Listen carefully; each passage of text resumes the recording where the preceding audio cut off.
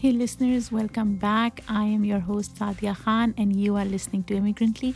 I hope you're enjoying season 9. We are working really hard to bring you great quality content, and I am so incredibly proud of our team of dedicated, committed folks who are working to bring you these incredible stories. Storytelling is an art, and believe you me, we as a team are learning how to create stories that resonate with so many of you. I am also thankful for all our listeners who are coming back every week, who send us emails, who appreciate our work, our followers on Instagram, on Twitter. I have said this before, I will say it again. We need your help to sustain the podcast. So if you can, try to buy our merch or subscribe to our Patreon or just make a one-time donation to our GoFundMe. Every penny counts and it helps us grow. Now, as someone who tries to stay up to date on news and what's happening around us, I find myself reading headlines that seem to be iterations of the same problem or person. This was especially true for 2020 when media attention fell on only two things: former president and COVID.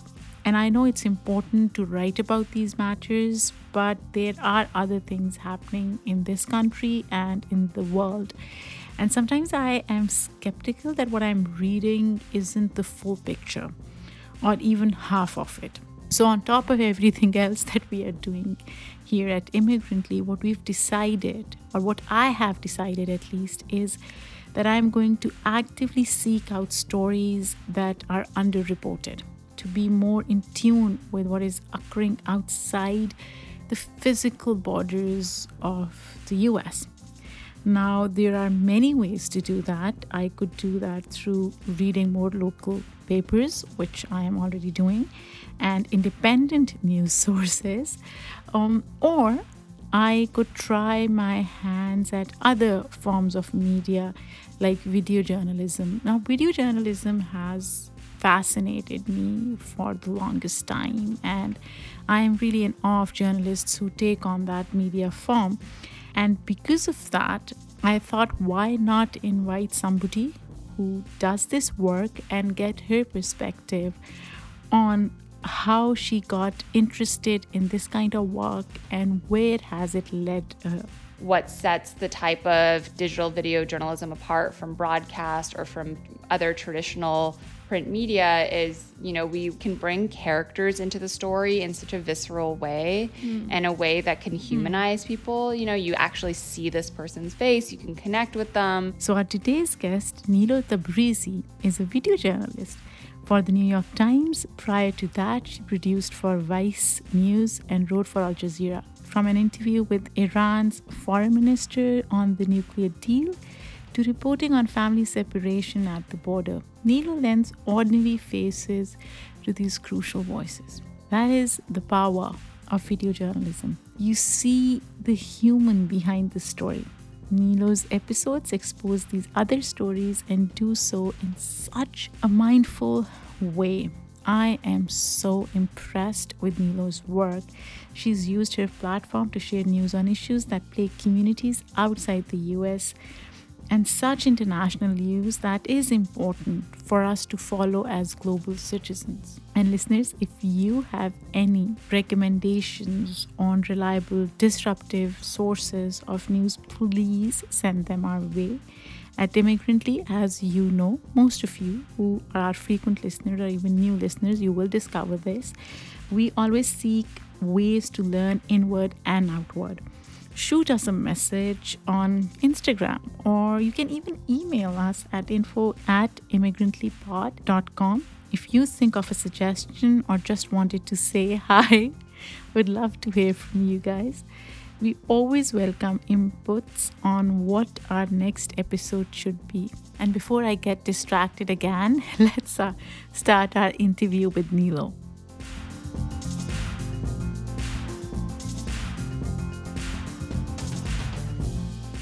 I am so excited for this particular interview. And I know we had to reschedule a few times, but we are here. And I have a lot of questions for you. But I will start with the basics. I want to get a few things out of the way first.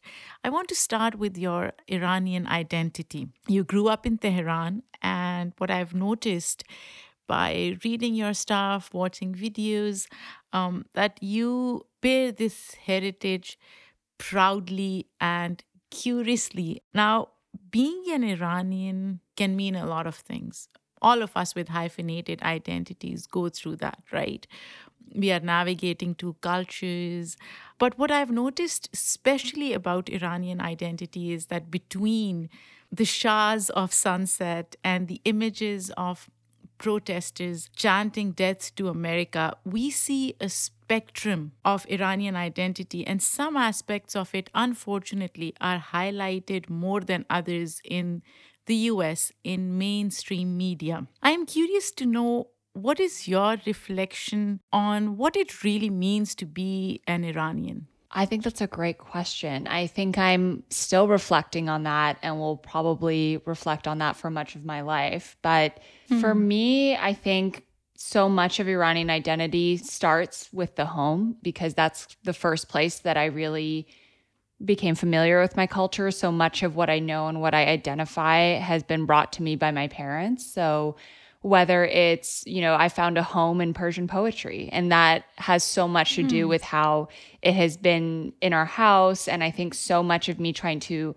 understand identity more and understand my place as an Iranian woman and in the diaspora has been trying to understand and get a literacy with poetry. So I think that has been a big launch pad for me. And I think too, for a lot of Iranians, we look to the past to define ourselves. And I think that's kind of been the trend, or something I've noticed in my studies for a long time. I mean, even if we go back to the 7th century, 9th century, 10th century, very, very much in the past, even at that time in the Persian Empire, Iranians used the past to define ourselves because this was at a time a couple hundred years after there was the Arab invasion of the Persian Empire, and a new language and religion was brought to our land. So what did Iranians do at that time? We had a poet named Fardowsi who wrote this epic poem that's longer than Homer's Iliad.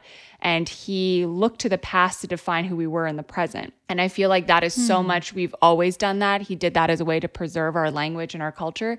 And I think that that's what Iranians do today as well. A lot of us have complicated feelings about the current government and power. And so we look to the past. We look to our classic poets, our music, our tradition, our culture that sustained hundreds of years as a way to kind of define and find ourselves. And that's something that I absolutely see myself doing. I grew up in Pakistan, so for me, Iran is a neighboring country. It's fellow Muslims in a way, right? So I think about the language, Farsi. I think about food. I speak Pashto at home. It's similar to Farsi in some ways. So when I think about Iran, there's a lot of goodwill. But then when I moved to the US, what I noticed was, and I mentioned it in the beginning as well, we see these caricature like depictions of Iran. Why do you think we are not seeing Iranian poetry, Iranian culture, conversations around Iranian food more in the mainstream media? And you are part of media, you're part of journalism. Why do you think that's happening? I think we see one narrative of Iran really focusing on the political sphere, mainly because of I just think the place that Iran is always captured in American foreign policy, right? So from Iran's revolution from 1979, it kind of has lodged itself in this really particular place of American foreign policy.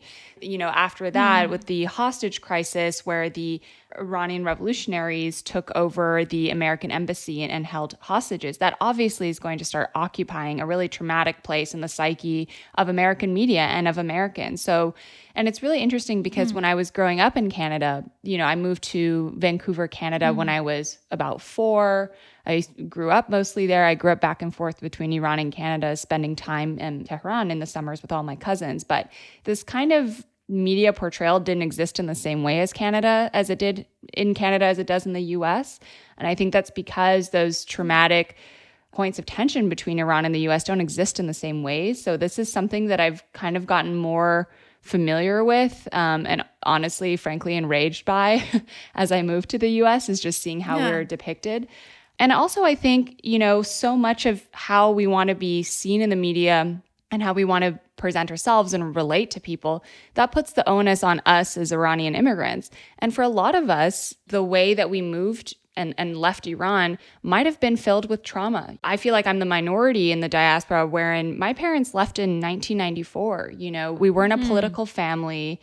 We're ethnic Turks from Tabriz living in Tehran. We weren't involved in any of the revolutionary movements. And I have friends that I've met in the US whose parents were executed by the revolutionary government, or whose family were ambassadors for the Shah and had to move for these political reasons of this very quick uproot and migration. And that's a lot of trauma. So I think it really depends which Iranian you speak to. But I think for me, I can see the perspective of a lot of my fellow Iranians who are immigrants just being really traumatized by that uprooting. And if you're going to put the onus on us, that's a lot to ask for. So I can see why a lot of my fellow Iranians, kind of don't engage with that and don't want to be involved in putting their stories out there and just kind of want to put their heads down and work hard and, do the kinds of things that kind of make us, a quote unquote model minority in the US. So yeah, I think it has to do with trauma, the trauma of migration, and also the trauma of how we occupy this very fixated part of American foreign policy. So I think these two things sometimes make it hard for other narratives that I think people would connect with, like our culture, our history, our food, and just how we relate to one another, why it's harder for those narratives to come through. What do you think is one thing that you think if it were to happen, it would break that barrier? I think this is one suggestion that I know, a lot of different people of color have been asking for, is just frankly diversity and equity. When I look at my newsroom, I'm the only Iranian staff member. We have an Iranian writer who's our freelance writer, mostly covers Iran. We have maybe another Iranian person who covers New York, but he doesn't speak Persian. We have another member of our team who's Iranian who works on more managerial side, but there aren't many Iranian reporters, and I'm in the equity group of our company called the Arab Collective, which I'm thrilled to be a part of because it's the region, but there's no representation for us. When we go to fill out a census, who are we? We're not Arab. We don't speak Arabic. We're a minority in our own region. And then we're classified as white under the census. So it's this kind of like, I think we don't really fit neatly into any identity boxes. Some of my Iranian friends will identify as I'm a brown woman, I'm a brown man, I'm a brown person. Some Iranians don't. So I think we don't know where we fit sometimes. And I think that might make it hard for people to understand that we need to occupy certain places. So there's one part of it. And then the other part is just there aren't a lot of Iranians covering Iran. And I think that has a lot to do, again, with the trauma of migration. That might be a part to do with it. My Iranian parents aren't thrilled that I cover Iran for news because they can obviously understand that it puts me at risk of ever being able to go back. So, I think there's a lot at play, but I think absolutely we're so underrepresented in media. I don't think we know where we fit, and I don't think our editors know where we fit.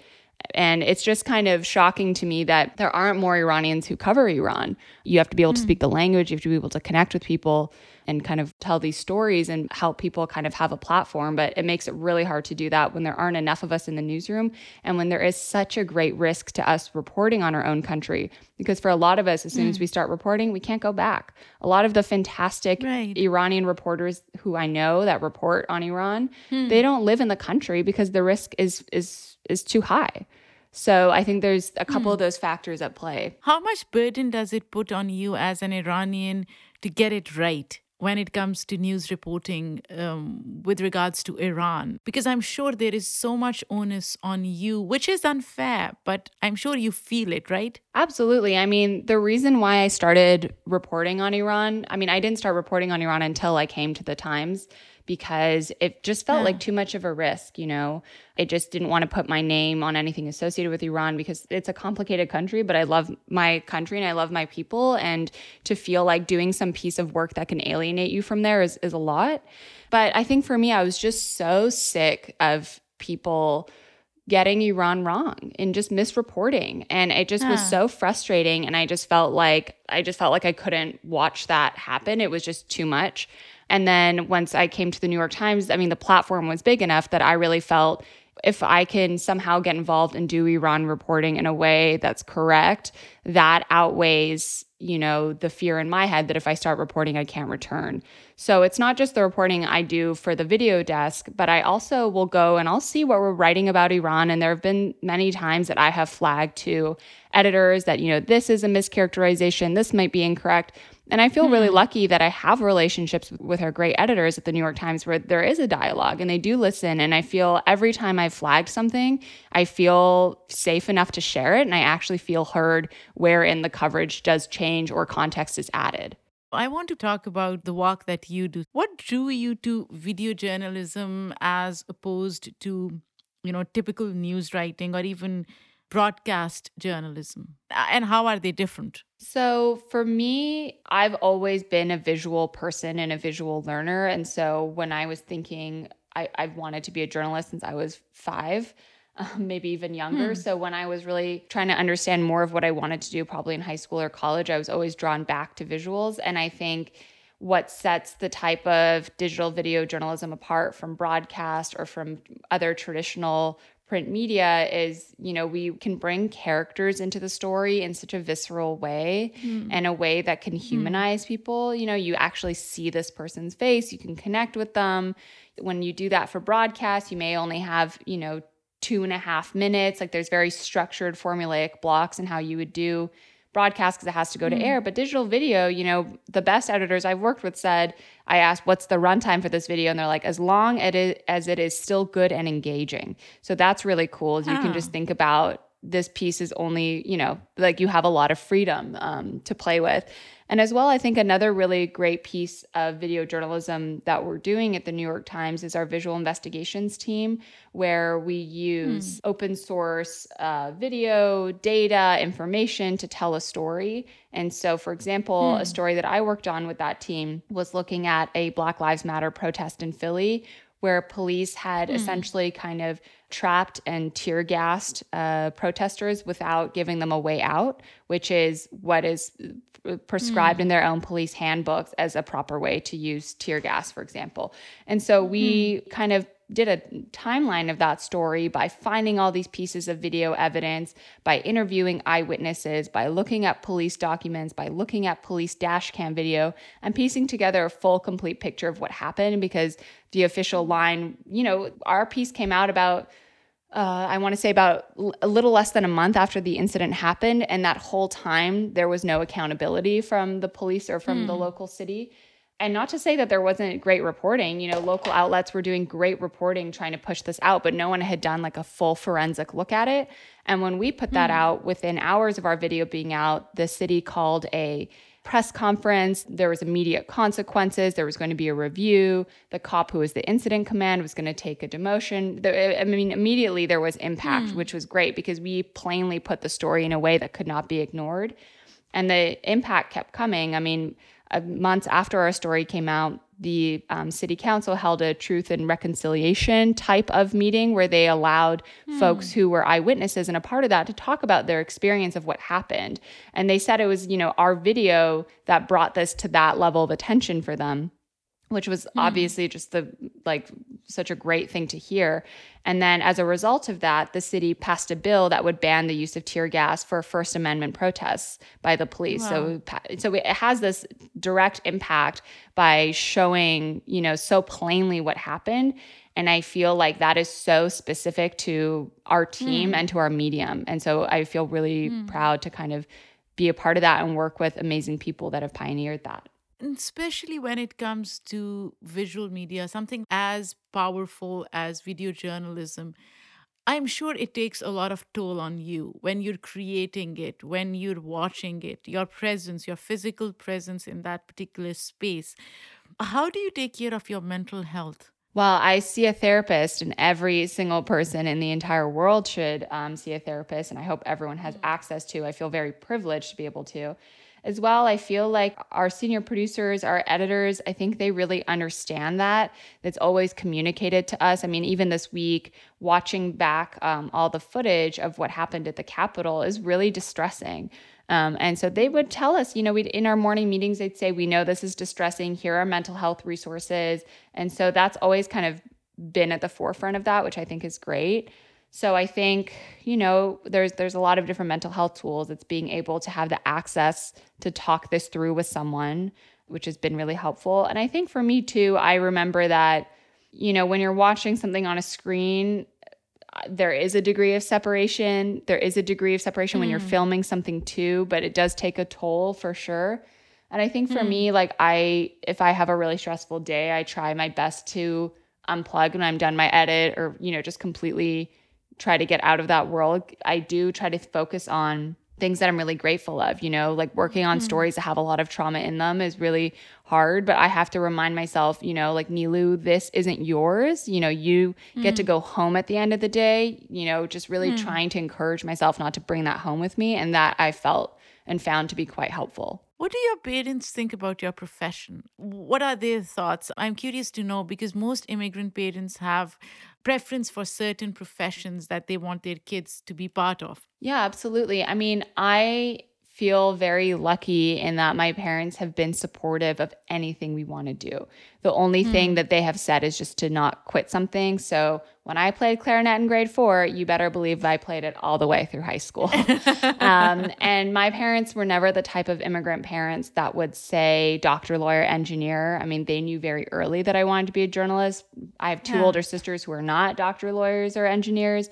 And I think for them, the reason that we moved to Canada was that they wanted us to have the freedom to pursue whatever education we wanted. My dad was finishing his PhD in England at the time that the revolution was happening, and he had to abandon it to go back because he was very fearful that the borders were closing. What if I get locked out? And so I think that is something that really pushed him to want to create an opportunity for us to not have anything interrupted. And I feel really, really lucky for that. But I mean, my parents started over. My dad was an engineer. And when we moved to Canada, he opened a small textile manufacturing company, which is not at all what he went to school for. So they've been really, I feel really lucky. I feel very encouraged and supported by my parents. I mean, I feel so indebted that we were able to leave. Many members of my family might want to leave Iran, but don't really have the means to, or it's difficult to immigrate for sure. But no, I feel really lucky and supported by them. The only thing I would say they don't love that I report on Iran because they've been through so much upheaval in their home country, in their birth country. And I think, the way that the Iranian government operates is it does pressure people overseas that might be dissidents or things like that, or even I get targeted harassment all the time online after I report on Iran specifically. And I know my parents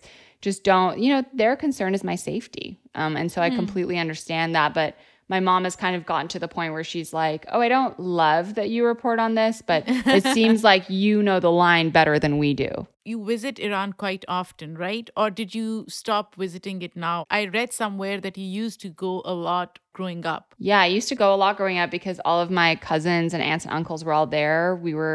I think we're really the only members of our family that have left. I have an uncle in the States as well, but he came way after us.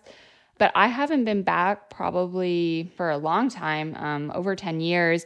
And most of that's because, when you go back to Iran, when I go back to Iran, I would have to spend 2-3 months there. I have a big family. You want to see everyone. You don't want to be that weird Western alien cousin who's rude, right? There's a lot there. And so when I started going to university, I would work in the summers. I had to work to have a job, to have money, to fund myself. So it was hard to take off chunks of time to go, and it still is. And now, seeing unfortunately how a lot of dual nationals have been arrested, or even folks who are Australian nationals or Chinese nationals, it's not the best security situation to go back right now. I have no illusions that it would be great. I know that there would be a lot of difficulties culturally in terms of going back to Iran. but I miss it so much, and I would love to go back. I really do miss it. As a child, what is one thing that you really connected with when you went back? I connected with my family because growing up in Vancouver, we were among the first Iranians in our neighborhood, among the first Iranians at school, and I didn't fit in here. I went to Iran. I didn't necessarily fit in there either because I would have this, I speak Farsi, but I obviously have a Western accent. So when I'm trying to haggle at the bazaar, like they would try to give me Western prices, and I was like, absolutely not. As an 8-year-old kid, just you stick out no matter where you go. Or at least I do, and in my experience of kind of growing up the way I did as an immigrant, a first generation immigrant. But I found my home with my family. I have a cousin who's a week younger than me. We stay in touch all the time, and I just really connected with being with my family. We're so family oriented as Iranians, not just our nuclear family, but you're very much raised by your community and by everybody. And so to be divorced from that in Canada is a lot. It's very lonely. And so my dad the other day said, your grandfather would say that I'm a candle in the wind alone in Vancouver. And that's not the life he would have wanted for me. And that's true. Like to be completely removed from that is really hard. And so I really connected with being with people who I looked like and who knew me and held me when I was a kid and had all these memories. Being able to be a part of that was amazing. And I wish I could have more access to that. I really, really miss my family in Iran. This is making me so emotional because I'm thinking about my family in Pakistan and how great it is to spend time with them, right? It's something that as immigrants or kids of immigrants, we miss out wherever we are. Our hyphenated identity, our nomadic, I guess, values in a way keep us away from family, which is a sacrifice that many of us make. So you mentioned language. You speak Farsi. You write Farsi poetry. It blew my mind away because I was like, you need to have good command of the language to write poetry. What is about poetry that appeals most to you? Well, I'm a romantic, so I love poetry. Again, so much of it goes back to my family. My parents would always read Hafez, one of our classic poets. They would read them at our Nowruz, at our Persian New Year. Growing up, if I ever had a question, if I should date this guy or take this job or, any kind of big question like that, or even small question, I would ask my mom and she would pick a poem at random from our book of Hafez, and she would read it and interpret it as a way to answer my question. And that's a tradition that we have as Iranians. And so that's kind of always been around. And I think for me, I feel very comfortable speaking Farsi. I conduct interviews in it for work, from politicians to, regular Iranians. But reading and writing is very difficult. I didn't obviously go to school in Iran. I went to Quran school in Canada for a year, and that's where I learned the alphabet. And I would take my sister's books because my sisters are 5 and 7 years older than me. So my oldest sister would have a book from when she went to school in Iran. And my mom would try to teach me a little bit, but I was never in formal education. I think for me, when I moved to New York and I was completely out of an Iranian community, that I felt a push to want to be closer to it. There have been so many times my first move that I would just hear someone speaking Farsi and I would run up to them and be like, hi, I'm so sorry to bother you. You're speaking my language. It is a thrill. We don't even have an Iranian grocery store in New York. We have like a ethnic food aisle in white grocery stores, or like maybe a little section in Arab markets, but we don't have a dedicated community in the 5 boroughs. We really don't. I'm surprised. I know. I am really. We have to make our community. Before COVID, for the last couple of years, myself and a couple other Iranians, we had started a Persian salon where we would kind of find our own community, and we would have dinners with Iranian writers, artists, poets, musicians, just different people that we all knew, and come together, and we'd meet monthly. We haven't been able to do that in a year, which I really miss, but I've had to find my community. I mean, that's been difficult. But I think, again, going back to poetry, I think the connection with my family has always been really strong. I think poetry has also forced me to go after goals of literacy. So I had a tutor. The nice thing with the New York Times is there's a bit of an education stipend. So through the Times, because so much helps my reporting, I had a Persian tutor for a bit where I would learn would start getting grammar and these basic skills and things like that. And the calligraphy part of it was just, I've thought calligraphy is so beautiful. I have zero It artistic is, talent and I really want an artistic talent. So I've been trying to learn calligraphy for fun. But yeah, I think so much of it is connected. So much of it goes back to me wanting to make sure I'm literate, make sure that if and when I have kids, I can communicate this part of culture and language and identity to them. Because I feel like for me, if I feel so close to my culture and my language, and I still have gaps of knowledge, how am I going to communicate this to my kids? It's so much about thinking of the generations of Iranian immigrants in my family that will come after me. Nilo, you're also in the process of writing a book on Persian poetry, right? Yes, I am. So, what inspired that project? And I'm sure it's a huge undertaking. It is. If anyone tells you to write a book proposal while you also work a demanding job, they are insane. But no, I think what spurred that for me was that my mom would be reading me all of these Hafez poems in Persian, which he wrote, hundreds of years ago in a medieval dialect and in a literary dialect that I'm not familiar with at all. And he wrote in complicated metaphors and all of this. Then when my mom would read it to me, I'd have no idea what she was talking about. So I'd be like, Mom, should I date this guy? And she'd be like, well, Hafez says, go towards God. And with my mom, with her religious perspective. And I was like, this is not helpful, Mom. Like, I know he's talking about wine. Like, this is not a correct interpretation. So that pushed me to want to be able to understand that so I could have my own interpretations of it. And then once I kind of started learning more about poetry and kind of reflecting on how that intersected with identity and a lack of understanding of Iranians in the West, that's kind of what pushed me to start writing this book. So essentially, this book has to do with using classic and modern Persian poetry and using that as a way to understand Iranians, our identity, and who we are as a people. Because if you want to connect with us, do diplomacy with us, you have to understand how important words are to us and why we act and identify the way that we do. And that all leads back to poetry. So, what have you learned through poetry about Iranian culture that you did not already know? I think what I mentioned to you at the beginning, which is that we, from even the earliest times in our cultural history, we've looked to the past to define ourselves. That's something that's really stuck with me. When Ferdowsi finished his Shahnameh, his Book of Kings, about, the mythical and medieval and historical story of the Persian Empire, all about the various battles as well with Arab invaders, he took such a painstaking effort to preserve our language. He used Farsi words without any kind of Arab influence, for example. He really tried to cement that. And I think he was looking to the past when we were great and to kind of keep rooted in who we are. And I feel like we do that as Iranians all the time. When Rouhani made a speech at the United Nations a few years ago at the General Assembly, he said something like, we don't need to invade America with boots to be here. We're already here. We're here with the words of Rumi and Saadi and Hafez. And I think that, again, he's looking to our past, our classical poetic past, to talk about our present.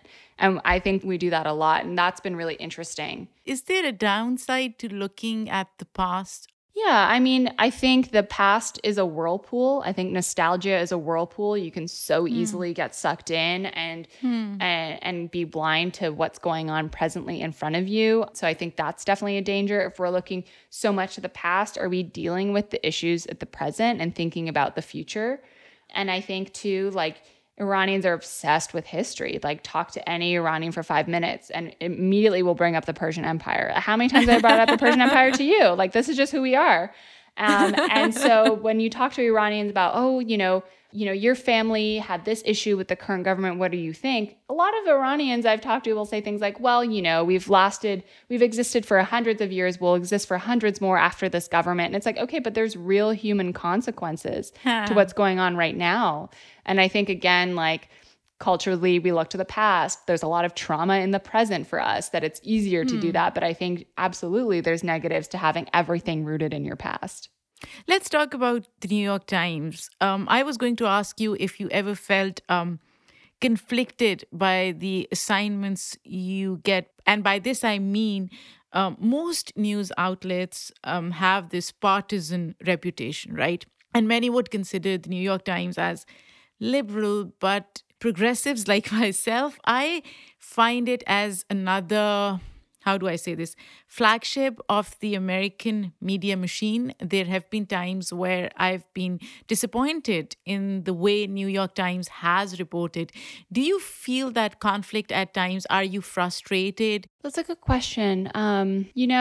Yeah, I think like every reporter, I sometimes will have not frustrations, but I'll just be curious why something was reported this way, or why this piece of context was left out, or, we're reporting on the nuclear deal, but this isn't so nuanced. Okay, well, I can understand because it's just it's such a technical document and technical agreement that I can understand why we're having, we might have a hard time communicating that to a news audience that isn't dialed in, so I think about all these things when I question coverage.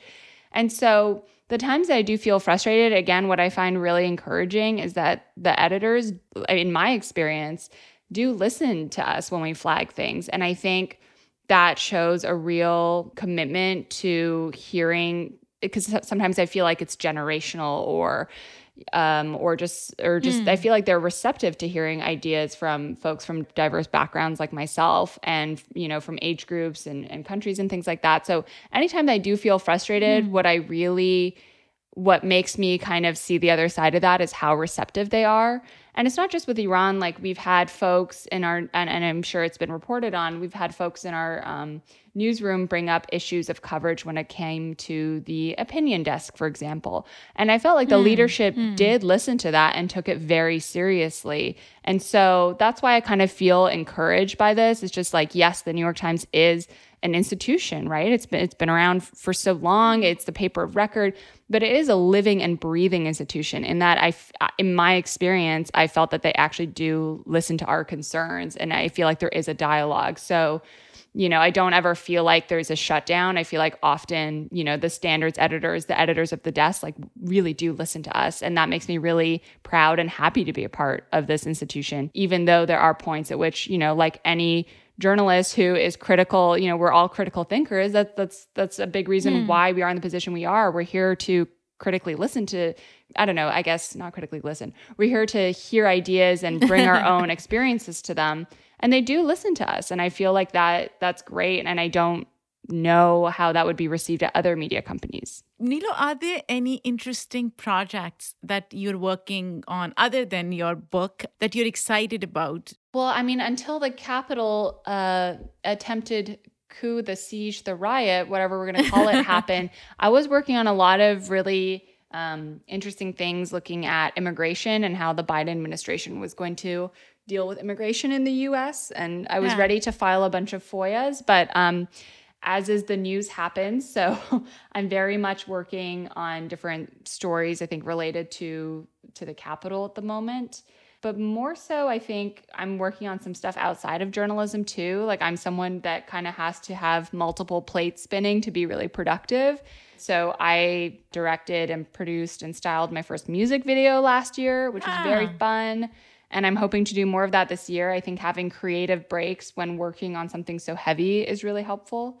But no, I mean, I'm a big news nerd. So my next project, I probably don't even know about it yet because I'm still waiting for it to come, which is the really exciting part about being a journalist. And in the end, if you were to describe America in a word or a sentence, how would you do that? Fragile. I would say America is fragile, both with its, as we've seen, a big lack of understanding among a lot of American, members of the media and American citizens of just exactly what homegrown tension and problems look like.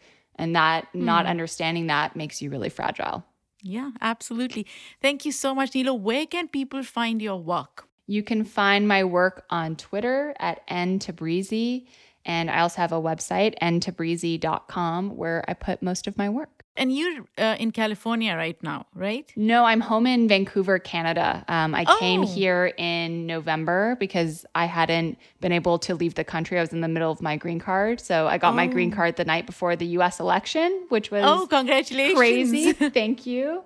So yeah, I'm home for a bit, but I head back to New York in a couple of weeks. Oh, that would be great when you come back and when all of this is over. We should definitely meet up. I mean, we can meet up outdoors, but it's extremely cold right now. I know we'll meet up. We'll each wear every jacket we own and it will be Yeah, great. absolutely. Thank you so much, Nilo. This was great. This is the reason why I love my work so much. I absolutely adore podcasting because I get to meet so many amazing people. I just had so much fun talking to Nilo. I hope you enjoyed it too. And if you did, don't forget to share. Until next time, take care.